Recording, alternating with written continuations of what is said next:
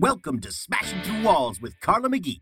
Whether you are just pulling up a seat to the table, breaking a glass ceiling, or smashing through walls, grab your favorite mug and join us on the first and third Friday at 11 o'clock for candid conversations with industry experts and decision makers as we navigate and explore all the things related to real estate and community. Welcome, everyone, to Smashing Through Walls, where we don't want to just break glass ceilings. We want to smash down the walls. Today, I am super excited to introduce one of my personal friends, Melissa Murphy. Melissa and I met, I think, like in a mom's networking group or something like that when I did a short stint in Portland, Oregon. She sold my house there. We just became good friends. And then I saw her on Facebook move to Mexico. And I was like, what the heck? Where is she going? And so I've never really gotten a chance to ask her. And so today I'm really excited that we could actually have that conversation. So I'll let you introduce yourself and your brokerage and then tell me what happened. Yeah. So I am with Harcourts North America, and my business partner, Heather Walker, and I opened Harcourts Baja, and we were officially launched in January of this year. It took about a year to get it up and going because the government process, it's just a very time-consuming and cumbersome deal. So we opened officially January 1st, and we're off to the races. So yeah, so Harcourts is a global company, 11 countries. Well, now we're the first one in Mexico. So we have that distinction of being the groundbreakers in Mexico and smashing through those walls, I guess. That's right. So we're 11 countries, 1,100 offices worldwide, and ironically, 11,000 and growing brokers. So well, that's really cool. It's pretty exciting. Yeah. So hi, friend. Hi, how are you? Good. So true story. Melissa did sell my house in Portland. And I got fed up with the rain and we moved back here, and I restarted everything here. And I'm literally scrolling on Facebook and she's talking about Mexico. I just think she's on like some great vacation. And then she's like, the kids started school. And I'm just like, what are you doing? So what happened? Did you get tired of the rain too? A little bit. I got tired of crying every time we left Mexico. So we have some friends who've been down here about 15 years now. Oh. And he and his business partner started the first microbrewery in Mexico. And my husband, Tim, had gone to high school with him. And then they stayed friends through college. He was at our wedding. So just a long time, kind of way back old friend. Every time we would come down, he would say, you guys should just move here. What are you doing? It's so great place to live. And then I would get on the plane and I would cry because I wanted to be in Mexico. And we had hosted 2 exchange students from Mexico. We just absolutely fell in love with, the culture and the climate and the environment and the lifestyle. And so literally in June of 2019, we were sitting out back in our probably somewhat rainy, cold backyard, right? June is often cold in Oregon, and sitting around the bonfire. And I said, let's do it or not. And Tim brought it up again. And I just said, look, stop talking about it or let's do it. It's like one or the other. We can't live in this what if land. And so we sort of triple dog dared each other. And 6 months later, literally December 29th, 2019, we were on the ground pulling into our new place.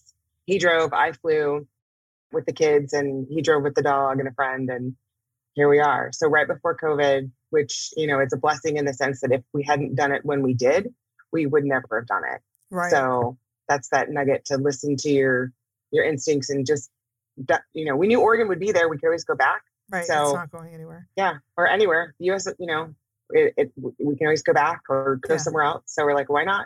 Why not? That's really cool. And I can attest to the rainy June. So I'm a June baby, right? My birthday's June 22nd. I grew up around Seattle, Washington. And I can tell you, I left when I was 19. And I can tell you that I could count about on one hand the amount of sunny birthdays I had. And that they were typically in the rain. It was really depressing. Yeah. There's a reason why I live in the desert now. Right. Same, right? And like, to me, I've been to I love Cabo, and we can talk about that too. But to me, Cabo is the most desertous of all the Mexico. Like if that makes sense, right? It's like, Absolutely. even though it's on the ocean. Rugged. Yeah. Yeah. I'm looking out and it's like, mountains and ocean. Like it's just rugged. It's rock. The topography is a little bit like Oregon. It's just not green, Right. So it's interesting because when we drive and we see the mountains and there's no snow, we're like, that's just super weird. And it's so arid, but it's beautiful. And it has its own, like you said, desert beauty. And when it does rain and everything turns green in about 25 minutes, it's just an incredible place to be. Yeah. So, well, yeah, because you guys still get monsoons and haboobs and stuff like we do here in Arizona, right? Because a lot of times they're coming up from Baja. Yeah, the haboobs might come from northern Baja. We don't get those so much because we're right on the ocean. So we have the buffer of the mountain. But we do get hurricanes. Last year, the kids and I went through a Cat 2 together. Wow. My husband happened to be Tim was in Portland. Probably also was rainy, but we did weather a Cat 2 together, and that was pretty wild. Was it? So what do you have to do to prepare for a hurricane? On our house, there are wood panels, and you just put them up, nail them in, and hope for the best. You hunker down. So, like you already have them like pre-measured, pre-cut, like they're just ready to go all the time. Yeah, they're in the garage, and then we had a guy come over, and actually we had a guy come over. There were back-to-back hurricanes, and we had them put up, and then the first one was kind of a dud. It was like the hurricane that didn't happen. So he came back and took them down, and then the second hurricane turned around and happened so quickly that we didn't have time to get them back up. And so then, of course, that was like the real hurricane. But a lot of people have either the electronic ones that are, motorized and you just push a remote. Other people have canvas. And the canvas ones are nice because they let some light in. When you're plywooded in, there's no light, there's no wind. I mean, it's kind of an intense experience. And then you kind of can't see what's going on or like when it clears or anything, right? You just kind of live in this darkness and just hope for the best. Right. Yeah. That's kind of baller though. If someone has it like on a remote, they're like, oh, the hurricane's coming. Yeah. We're just going to hang tight. It's like a garage door and it just drops down. So wow. That's pretty cool. So are you on the Pacific side or the Sea of Cortez side? Sea of Cortez side. Yeah. So we look out over Medano Beach, which is the swimmable area, and all of the resorts on that side. And then I, being a West Coast girl, I do have an affinity for the Pacific side, but it's farther from the kids' school. And this is where all the action is really. So we like being on the Sea of Cortez side. I spent my honeymoon in Cabo San Lucas almost 22 years ago. Oh my gosh. I know. And my 30th birthday, which was 15 years ago. God.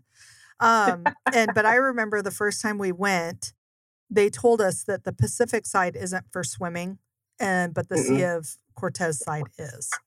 Yes. And that's accurate. Why is that? The Pacific, it has to do with the rip current and the tides, and the waves are massive. So on the Pacific side, you can go up to Cerritos Beach, Cerritos and Pescadero. It's about an hour from here, and it's some of the best surfing in the world. Wow. And it's swimmable because the way that it's also like a cove like Medano is, and it's the sand shelf goes way out, so it's a lot safer to swim. And the kids, we don't worry about the kids frolicking at Cerritos. It's really safe and shallow, and then it goes out. But the Medano side has become rougher. Just with, tide change and climate change and storms. And so it's a little bit more intense, but it's swimmable on most days. And then you just have to be careful closer to San Jose because it's rockier. So it's just knowing where you are and paying attention. Yeah. There were black flags out the other day, and somebody actually had like their 2 and 3-year-old playing in the surf. And we were like, what are you doing? What does a black flag mean? What's that?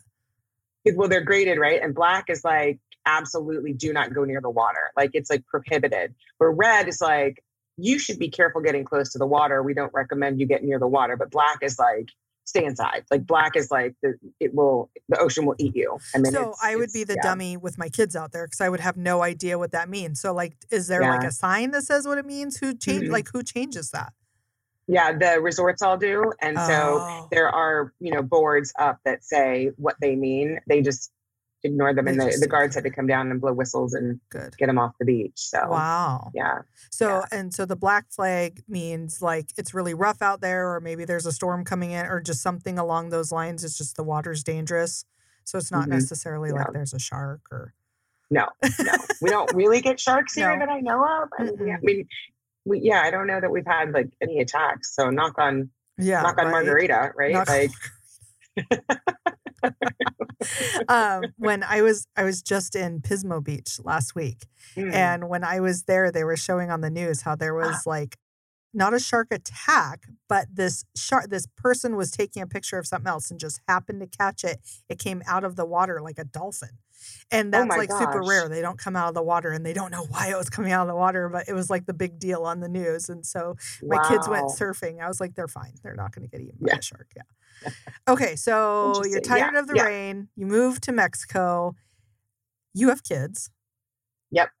You have a husband. You have a business. Like, how did you transition everything? How is that? Like, how did that go? It's really still a work in progress. And I hate to, COVID ruins everything. I don't want to blame it on COVID, but that first year was sort of a wash, right? Mm-hmm. And now we're emerging and we're able to really enjoy it. So we were all running our businesses remote anyway, right? So I could do it from here. And I had an assistant in Portland who would, open doors and show properties and hold open houses. She would have been doing that anyway, whether I was there or here, right? So I could still write contracts. I could still meet with clients, and people are much more open and amenable to that. So that really led to a natural transition to being here, because on the flip side, our client base is very transient, right? They're not here most of the time. So buyers come in, they come in on a cruise, or they come in on a weekend, vacation, and they fall in love like we did. And then they want to know more. They want to stay here. So we do a lot of Zoom. We do a lot of video tours. I'll, go to a client, or I'll go to a listing and I'll show them, via either FaceTime or, some sort of way to tour them through the property, take pictures, give them my insights.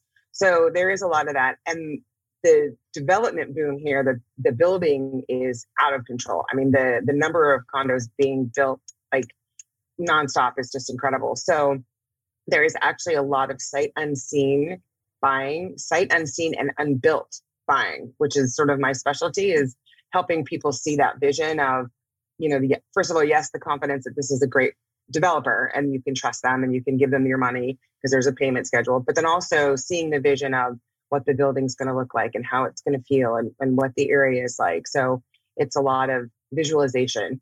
Yeah. Well, and it's the same with commercial real estate, right? Or I do a lot of investment real estate as well. And a lot of what I do is on my own. There's clients I never even meet in person, right? It's all email and telephone and DocuSigns and everything else. And I think part of like I know at least here in Arizona, part of the like housing boom we had during COVID was people in the same position that it was like, I'm working from home anyway, and it's raining here. So I might as well work from home where the sun is shining.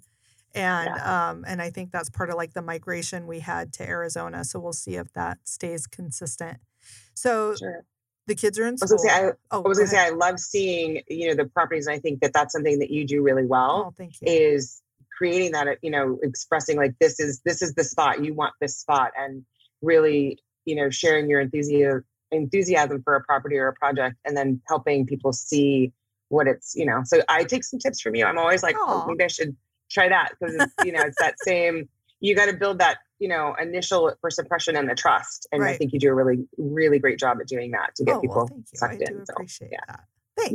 Yeah. Drawn in is better than. Yeah. Well, and I do love it here and you love it there. So it's probably an easy translation, right? Whereas if I was selling property in Portland, I'd be like, so you want to move here? Really? Yeah. Why? It's so rainy. Yeah. Okay. Yes, that's what you really want that's a really great sell, lady. Like I'm totally buying that. So, so I'm really curious about your kids, because I have kids too, right? And they're not too far off in age. They're in school in Mexico. Are they learning Spanish? Do they only speak Spanish? Like, what is school like there?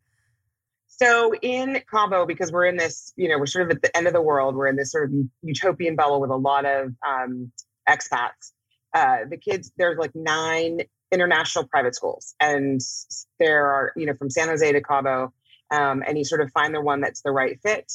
And they are half day English, half day Spanish. So the kids go, half day English, half day Spanish, like Rosie's, my daughter's math is all in Spanish. So she's and then she's been going to a tutor after school just to reinforce, Mhm. because that's hard in Spanish. But on the flip side, Jack's, Spanish teacher said that he does the best in his class for some reason. He's very conscientious and very studious. And so he can take that English to Spanish translation really quickly. So they go to Del Mar, and it's a big school. The campus is probably, it's like a small community college. Like it's amazing how big this school is, and they run it really efficiently.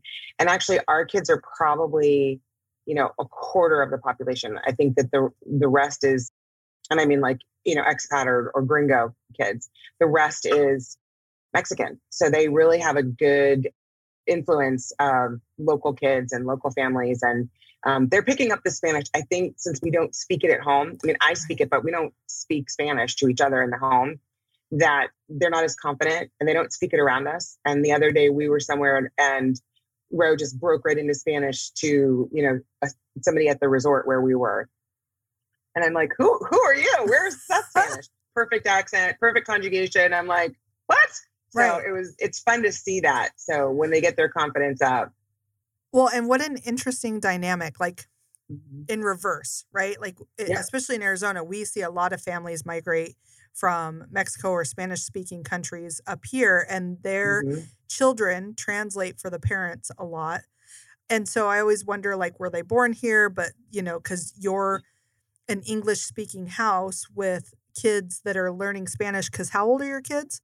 10 and 13 right now. So they're not toddlers, they're not kindergartners. This is like mid-school experience where they're bringing that into the house and thriving, it sounds like. Yeah, they're getting there. So I really appreciate that for them, because I think it's going to broaden a lot of horizons. Yeah. My daughter has made a lot of friends who speak Spanish. So, but their English is very strong. So there's a huge desire to speak English here. Right. And that's one of the handicaps, not quite the right word, but it was sort of one of the cultural challenges is that everybody wants to speak English. So anybody who's a native Spanish speaker wants to practice their English with you. So you're like, oh, I want to speak my Spanish with you.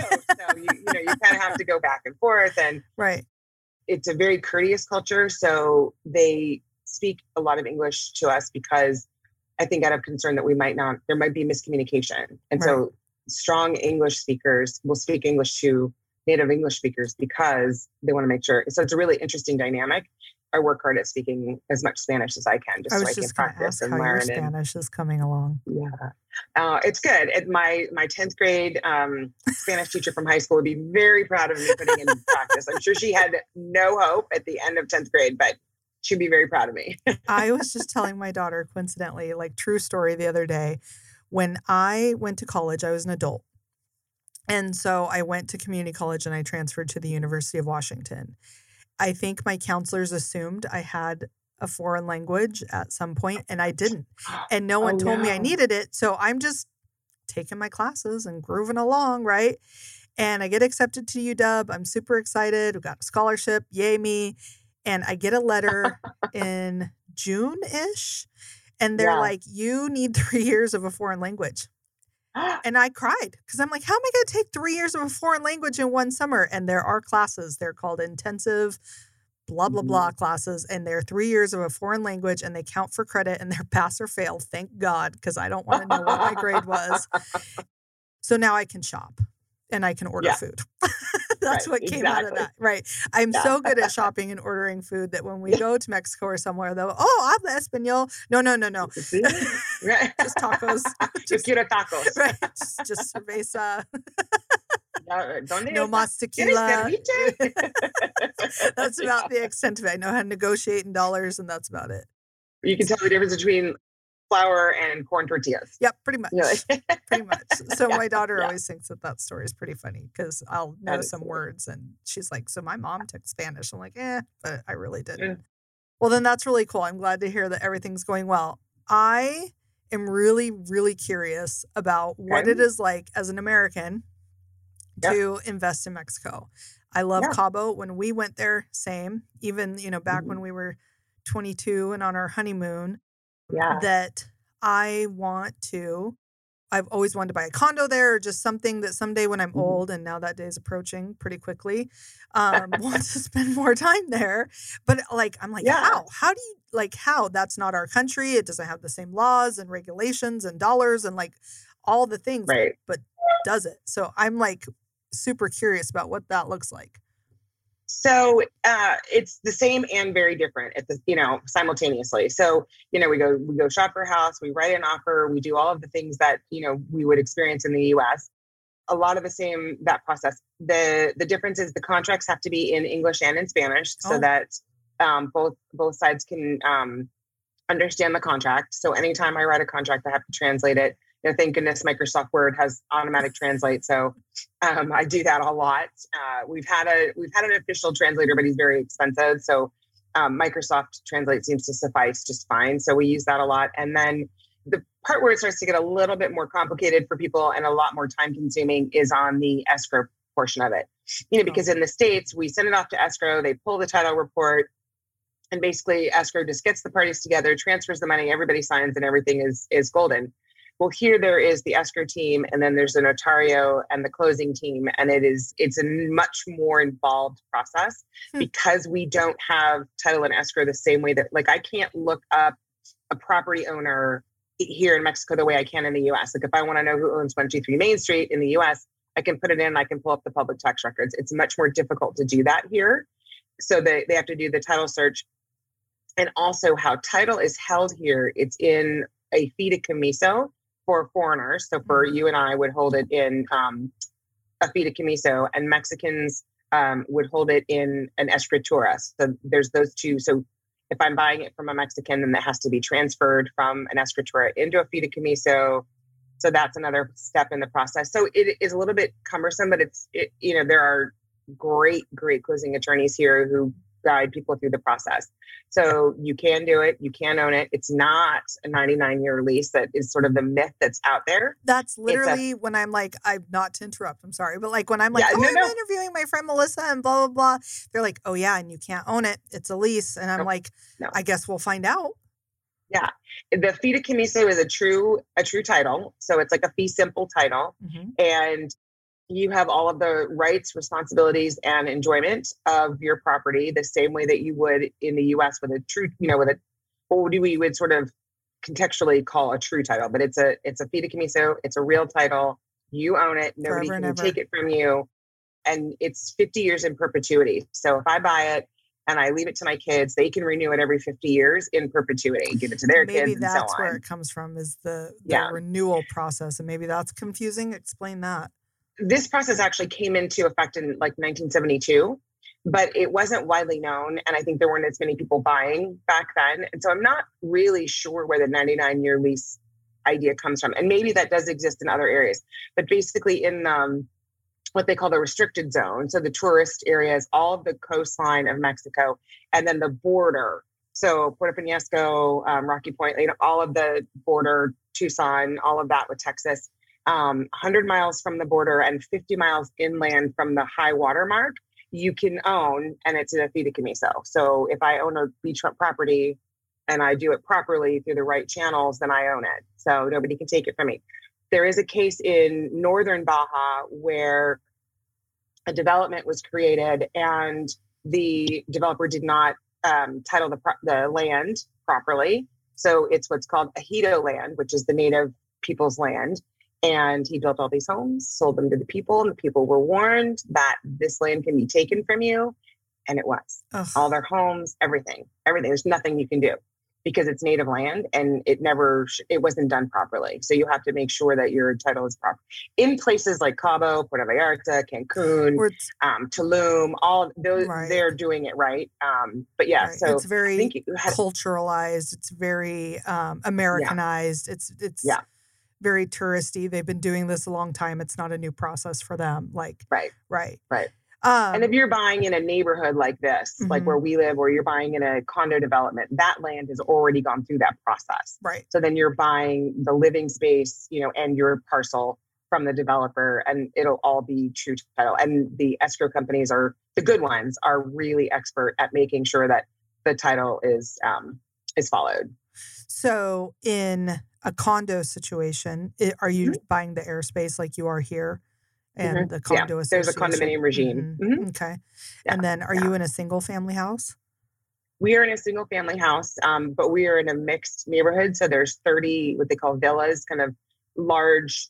To me, they feel like large townhouses. Okay. Ours is about 2,200 square feet. And then there's 34 condos. So it's mixed, and a lot of the neighborhoods are like that. Do the townhouses touch walls? Nope. Nope. Nope. It's freestanding. We have our own lot. So we, but it's a mixed, but that's very common here to have a more mixed neighborhood like that. Yeah. And for those of you that couldn't see Melissa's view out her window because it made her turn into a black blob earlier, look at that. That's amazing. It's all ocean and palm trees. I don't know if you can see it right there. That is the arches out there, the Cabo Arches. Oh, Lover's Beach, right? Yep, Lover's Beach. Yes. Yep. I remember a little something from my honeymoon. We're a little spoiled. It's kind of nice to get up and drink our coffee and look at that right. view. I mean, I feel spoiled where we are because I get to see sun and palm trees and my pool and stuff every day, but you just took that to the next level. So color me jealous. I wonder if like the lease that makes sense what you were talking about with how you have to kind of renew it and that could be interpreted as a lease because we have that here. Our reservation land, I don't think you'd probably dealt with it as much in Oregon as we do here. No. Reservation land is you can't typically buy it. You can lease it, and they're what they call 99-year leases. So it's supposed to be like a lifetime lease.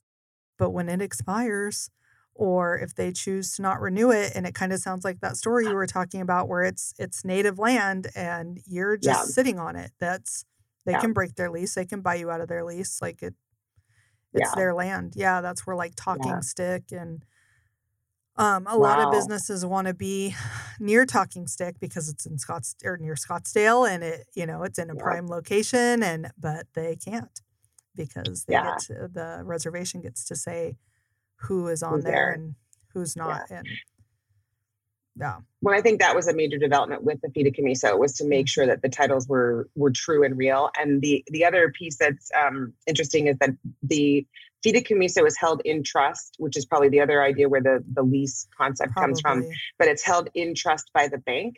But you're the sole beneficiary. Like the bank can't do anything. It used to be, there were stories about people who would, have someone else buy the land, like a Mexican national buy the land, and then they would, take the land. They would basically own it through that person, and the person would hold it in trust. But that leads to shenanigans, right? So, oh yeah, sure, buy it, and then so the banks hold the trust in your name and to your benefit. So they literally put the trust like your paperwork like in a vault, and they hold it. Like that's their job. So it's not electronically filed. It's not like it is where it goes to county. Right. But you can sort of think of it that way. They're all the banks are sort of individual county clearinghouses, right? They have all of the titles on file. So mine might be with Banorte, yours is with HSBC, somebody else might be with Intercam. And so that's the other piece is making sure that the escrow company can track who is holding your title and trust for you. So that is because the bank holds on to it. That would be in the case of having lending on your property, right? Having a mortgage. No? There's no mortgage. They just literally take it and they hold it. And that's their job. And you pay them, I think it's like $50, it's about $500 a year. So that sort of figure that into your property taxes, which are embarrassingly low here. Most people's property taxes are under $1,000 a year, including their fideicomiso trust. Wow. So the bank holds it and you pay them to hold it. And it's almost more like a storage fee than anything. And they don't do anything with it. They can't do anything with it other than be responsible for the record. I mean, you get a copy, seller has a copy when they leave, but the bank holds it. So yeah. And everything is done in like multiples. So you have to sign contracts in blue ink. There's no like fax copies. Everything has to be, cheap copies of everything. No DocuSign. Yeah, blue ink. You need to fly in and sign your documents?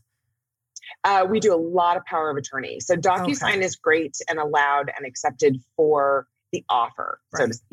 And for some of the initial stuff. But in terms of signing, you can't sign that.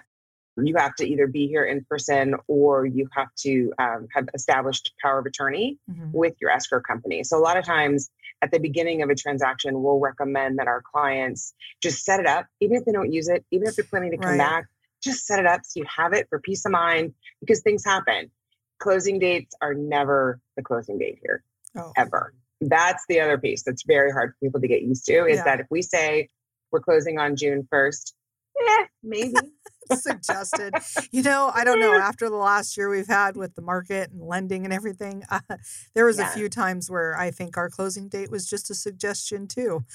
Yeah, it was very frustrating.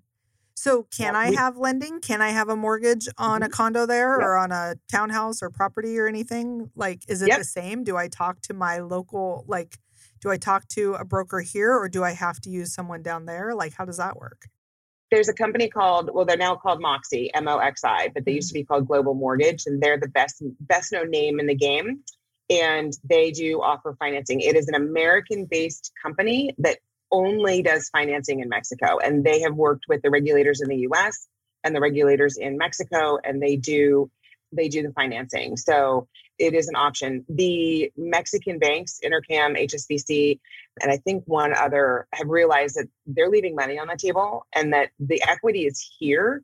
So, or the collateral, the house and the property, right? The collateral is here. So it's in their best interest to start looking at programs for foreigners to be able to rent here or buy. They focus on Americans, and Canadians are sort of like, oh yeah, you guys, we have to get you some financing too. So we'll see. We'll see how that comes about. But right now it's mainly American financing, and Moxie offers that. It's a good program. It's expensive. It's 8 or 9% interest rate, but you're being able to buy in Mexico, right? So the trade-off is, do you refinance in the US and take out a cash out equity refi on your house or your properties in the US and then use cash to buy here? Or do you, balance and do your financing through a company like Moxie?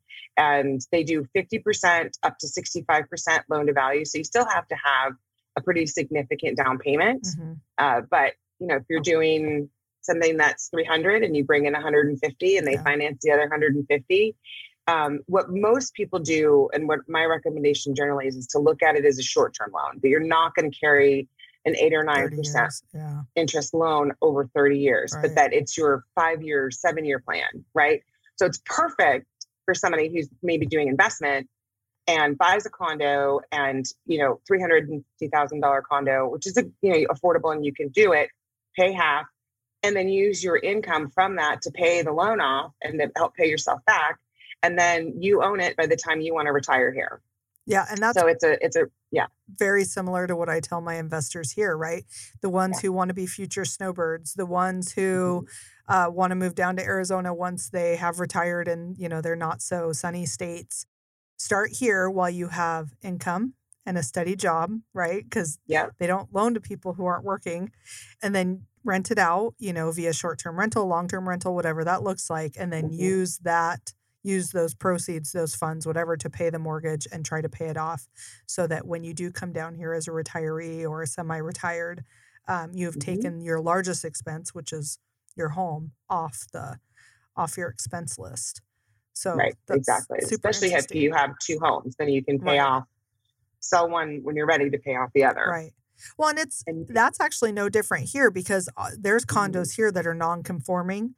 And then they don't loan at, 5, 10, 20%. It's like 50% loans unless you get private loans, which are extremely expensive.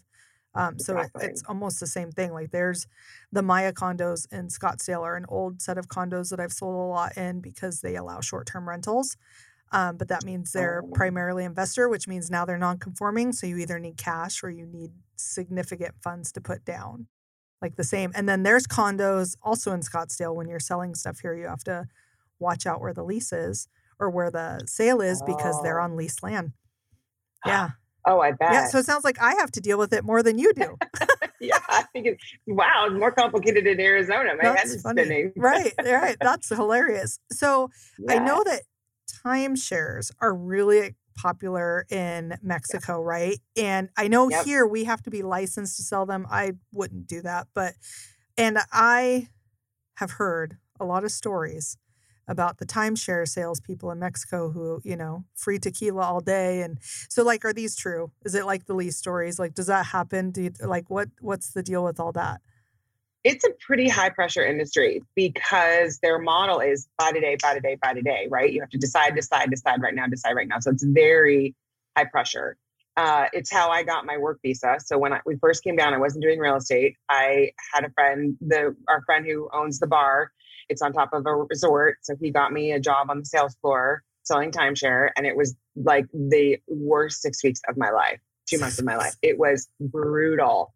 Because in real estate, we're so relational, right? Right. And we follow up and we help people make decisions, but we know that it's very rare that somebody walks into an open house and buys the same day, right? Or calls you, sees something online, and that's it, right? And those are the exceptions. So for me, it was really challenging. It is very high pressure. We actually we had some friends in town and we tagged along to their members update, and they were trying to sell us, and the math alone, they were bringing us drinks and pina coladas and margaritas, and Tim was enjoying his icy cold beers, and of course we ended up walking out. We're just like, no, we're not interested. But yeah, they ply you with beverages and flattery and try to get you to make a decision.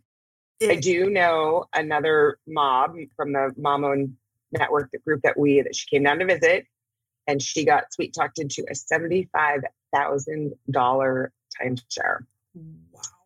Yeah. And he gave her all kinds of parasailing and jet skiing and all of these, free goodies. And you have 10 days or 7 days to change your mind. And so on the last day, she canceled and was like, yeah, we can't spend that kind of money. We're not going to spend that kind of money. But for a timeshare, she's like, for that much money, I'll buy a house. It's like, yes, you will. Right. Just put a down payment on a condo, it sounds like. Right. Yeah. Wow. So I'm glad she got out of it then. Yeah. Yeah. So there are ways to get out of it when you are first buying it. And then there's all of the, ways to sell it later. But we own one. We bought it 10 years ago. We paid pennies on the dollar compared to what they would try to sell it for us, sell it to us now for. We enjoy it. We use it. But, we did. I remember being kind of pressured, and my husband and I feeling like, oh God, are we going to get out of here? It's supposed to be 90 minutes on the dot. I think we were there for 6 hours, because they kind of trap you. And then it's a very interesting study in psychology for sure. So the people who do it are good at it. Oh yeah, for sure. And it reminds me, so we own one too, but we, again, same, we've owned it for like 15 years, and we own through Worldmark, which is owned by Wyndham. And we pay for a point system versus a week, like a lot of people do. So it's like booking hotels. Like we use ours constantly. We've bought more points since. I'm a little bit smarter about it now because I know how to buy them off market and stuff. But for the most part, it's been really good to us. But I have been to their sales presentations, and I refuse to go now. It reminds me of car salesmen, sales people, sales ship. Like when you go buy a car, and you're like, oh, I really like this blue Honda, right? And they're like, great. And you're like, how much is it? And they're like, well, what do you want to pay per month? Well, I want to know how much this car is. My budget is, $25,000. So how much is the car? Well, if you sign up for this, then it's like, that's not the question I'm asking. And that's what it reminds me of, is that kind of like, well, okay, so they finally get out. It's 28. Well, I only have 25. I need to bring in the manager. That's what I remember about the timeshare sales is it's like, no, thank you. I'm good. I would like to leave. Where's the exit? And it's like, well, let me get the manager so they can sign off. Why you got to sign off for me to leave? Like, I just want to go. I don't even care anymore. Yeah. And I remember being in like Florida when we were young, and we went to the presentations to get free stuff because that was like how we vacationed. I could care less now, but and it was to the point where the manager that was with us was like, look at you trying to close me, I should hire you. And I'm like, no, that's not gonna happen ever. So you're like, well, you're like, give me your list of all the people who never, because that was the piece I didn't understand. I was like, give me the list of all the people who said, can I think about it? Right. And let me call them and close them. Yeah. Tell me what their deal was, tell me what their option was. And I'm good at closing. I'll close all day long, but I'm like, I'm not, and you've got these people out there who might've, coulda, woulda, shoulda, and probably went home thinking about it and wondering, God, should we have done that? Yeah. Well, let's, and they're like, nope, it's not what we do in timeshare. not what we That's do in so timeshare. bizarre And to then me.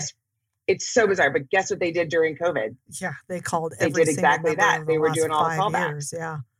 Yeah, but who's going to buy during COVID? Like, you know, like we Well, can't travel. Airports. It was really interesting. I was like, okay, guys. I Yeah. coincidentally was just looking through my Facebook memories this morning, and there was some post at like the beginning of it. I was talking about buying office supplies for the house because into the 2017 tax reform, if you are a W-2 employee, you are no longer allowed to write off your office supplies and things like that. And it affected us because my husband is a W-2, but he's an outside salesperson, so he has a lot of expenses. And so I was complaining about it. I was like, I hope all you people here on Facebook that are buying all these office supplies realize that last year or 2 years ago or whatever, they took that away. You can't do that anymore. This is not a write-off. And so it was a whole like discussion.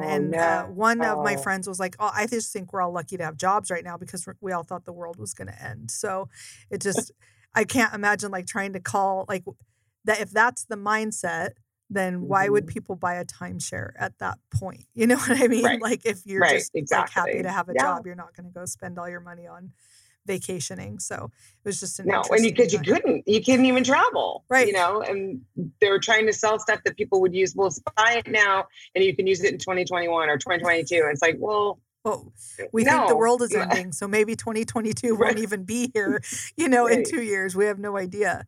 So Yeah. you guys are in the ocean. Your background is beautiful. Like life is good. Kids are in school. So you've lived there a while. I would be safe to assume that, you know, the kind of like honeymoon, beach moon, whatever you want to call it, is over. So what's life really like in Mexico? Costco, Fresco, Sounds pretty Walmart, same. you know, homework. It's, you know, definitely wherever you go, there you are. And so there's always going to be laundry. There's always going to be groceries to buy, homework to do, dogs to the vet, to the groomer. You know, you got to get your tires replaced here probably more often because the roads are rough. So it's a little bit disorienting because you live in a vacation place, but you are going about real life there. And then the challenge too is that when everybody comes, they're on vacation, right? So when they come to visit you, they're on vacation.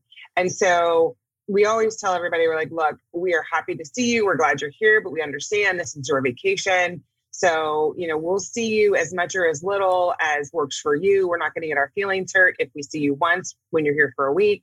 Or if you want to do stuff every day, we can't promise that we can do that because it is a culture that, you know, it's a party and it's very, very social here.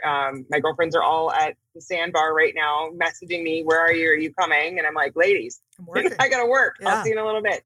And it's an interesting mix because there are those of us who work, you know, I own the brokerage with my partner, Heather.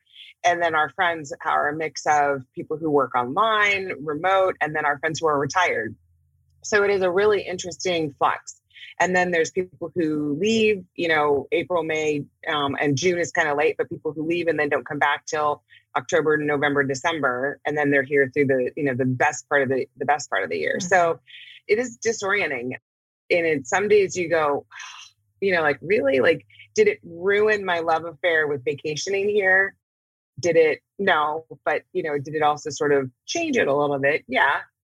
But I guess, you know, if you lived in Santa Barbara or somewhere, you know, in California, you know, and even at the Oregon coast, right, where people go to vacation, it does give us a big appreciation of the fact that, you know, people are paying thousands of dollars to be here, right, and we get to not go home. Like, we live here. They're here for a week. Totally get it. It's actually like that here too.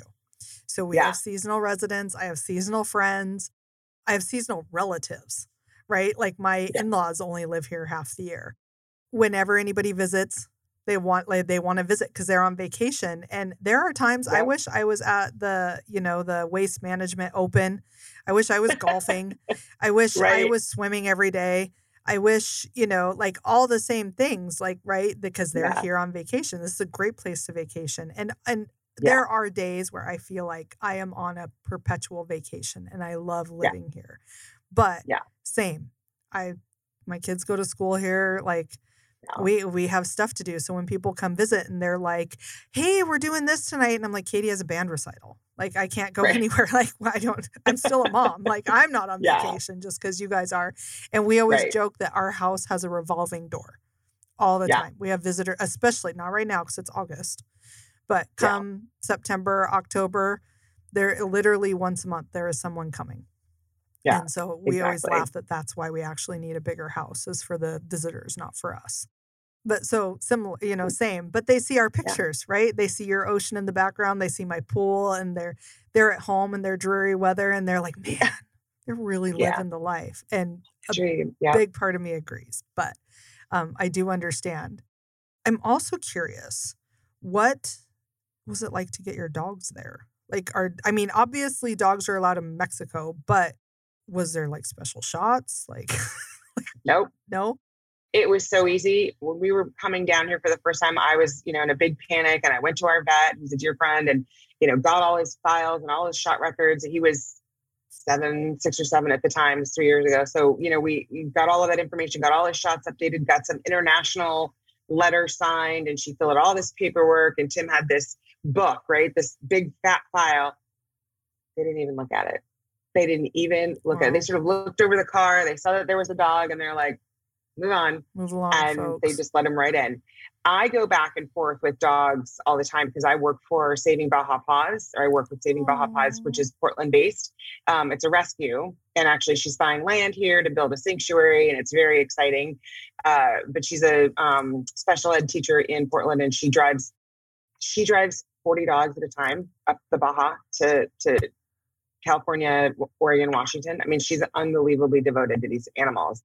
I work with Tori, and so when I fly, I bring dogs back to the U.S. all the time. And all you have to have is this little, I should have had a copy of it, but a little booklet that they write their shot records in, old school. Like, if I go to one vet, they can't pull up the records.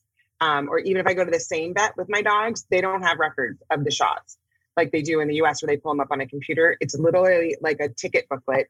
And they write in, it's like your coffee punch card, when you go to get your coffees at the coffee shop and you have your little punch card. It's literally like that. It reminds me of like old school passports where they used to stamp it and write it in. Yep. Yeah. Exactly. So it's a little passport for the dog. And you go to the airport and you show them the letter from the vet. And, there's lots of vets who are willing to issue letters because they want to help these dogs. Mm-hmm. And then they stamp the book and off you go. So. And all kinds of dogs, right? All kinds of dogs. And they're coming from Mexico up to Oregon, up to the US. Essentially up the West Coast. Yeah. But it's very easy to go back and forth. Our Chihuahua, last summer when we went to the US, our Doodle stayed here because it was just too hot for him to travel. Yeah. So he stayed at a friend's house. But we brought our little Chihuahua because she could go in the tote bag under the seat in front of me. And nobody even blinked an eye. They hardly even looked at her, much less her paperwork. Certainly not coming in. Going out was just sort of the standard procedure at the airport, but coming in, maybe agriculture in the U.S. wanted to just stamp it, but they don't do any testing. They don't do anything when you come in. They just look at your paperwork and they assume it's okay, or that it's even for your dog, and then off you go. Wow. The paperwork's for your dog, not for you. Yeah. I mean, it's in my name. Don't worry. My dog's name is Melissa. It's good. Yeah. Or that it's the right dog matching the right paperwork. But yeah, I mean, it's very easy to go back and forth. Well, I mean, how would you even check that though, right? Like if your dog's name is Fido and they're calling it Bingo in the paperwork, like nobody's going to know. Like that's not like the dog is, excuse me, that's not my name. Please call me by my proper name. There's like, yeah. That's so funny. It's a little doggy ID, a little doggy passport. Yeah. I'm just like picturing the dog being like, no, that's like my daughter. No. My name's not Sam. It's Sammy. Rose the same way. She's like, it's not Rosie. My name is Ro now. Like, okay. Ro. Yeah. But that's funny. Yeah. So, wow. Yeah. So no, it's very easy to bring the dogs up and in and out. Well, that's cool. So, so that way, if you're a part-time resident or you just own a vacation property that you frequent, then if you have fur children as well, then your fur children are welcome. That's good to know for if you rent it out too, short-term or long-term, that people can bring their They're fur babies. Do you help babies, rent people rent stuff out, or are you connected with property manager or short-term rental property managers or anything like that? We have not been doing that yet because we wanted to get the office set up and have a year under our belts on the sales side. But my husband, Tim, is partnering with a friend of ours, Noah, and they are doing a lot of property management. So it's a huge business here. So that's definitely on the horizon for our family, for sure, for Tim and I to go into some property management because it's just, you don't want to hand your clients off to somebody else. And and I want to be helpful and I like the long-term relationship. So, and it's fun. So you just want to make sure that you're, I'm a very concierge style, from picking them up at the airport, going to get groceries, doing all the things. Tim's been hanging TVs and paint, artwork and helping clients shop and all of that. So it is coming. It's something that I love and that I want to do, but as of right now, no. And then there's sort of two avenues, right? There's long-term renters and then there's the short-term rental. So there's certainly the Airbnb is probably there's more money, because it's more turnover and the rates are higher. So you're going to rent, your nightly rate versus your monthly rate or a year rate. It's going to be very different. So, but there's a lot of people coming for, 6 weeks, 2 months, 3 months, because they can work from anywhere and they want to be anywhere but where they are. So they'll come down for 3 months and I think that sounds amazing. But you're like, what's the temperature out right now? Like, it's probably like 100 degrees here. Oh, I'm sure it's over 100. Yeah. You guys, your summer's brutal oppressively too. hot. Yeah. But it's just hard to believe because it's on the ocean. Does it cool off at night or no? It's cooler on the Pacific side than it is on the Sea of Cortez side. But I think it's because we're contained by the bay, right? So it's much hotter over here. And then the Pacific side cools down. And then as you go up the Baja, it gets hot again. Wow. So it's a very weird dip in the Cerritos to Todos Santos stretch. I think it has to do with their wind pattern. So it's much cooler. Like my girlfriend will post it. She's in a hoodie and a blanket on her patio looking out at the sea. And I'm like, what are you doing? I'm over here like in a tank top and shorts. Yeah. It sounds like I'll keep like visiting 15 degrees. The Northwest in the summer. It's super, I'll visit you in the winter. But it's super, it's super hot. It's like 100, it's 100 right now. And there's not much, you can see the palm trees are like wilting. Like there's no wind. So tell me first how people would get a hold of Baja Dogs. Like what's that? I want the information posted about their organization. Saving Baja Paws. Saving Baja Paws. Yeah, Tori Marie I'll send you her information. But Saving Baja Paws is the organization that I champion and support wholeheartedly. That's really great. And so we'd love to push them out there too. Yeah. But finally, how do people get a hold of you? They want to buy a vacation property in Mexico and in Cabo San Lucas. Now, is it the entire Baja Peninsula? Or are you only representing Cabo, or how does that work? I do up to La Paz as well. So we called it Harcourts Baja because we wanted to focus on the whole southern Baja region.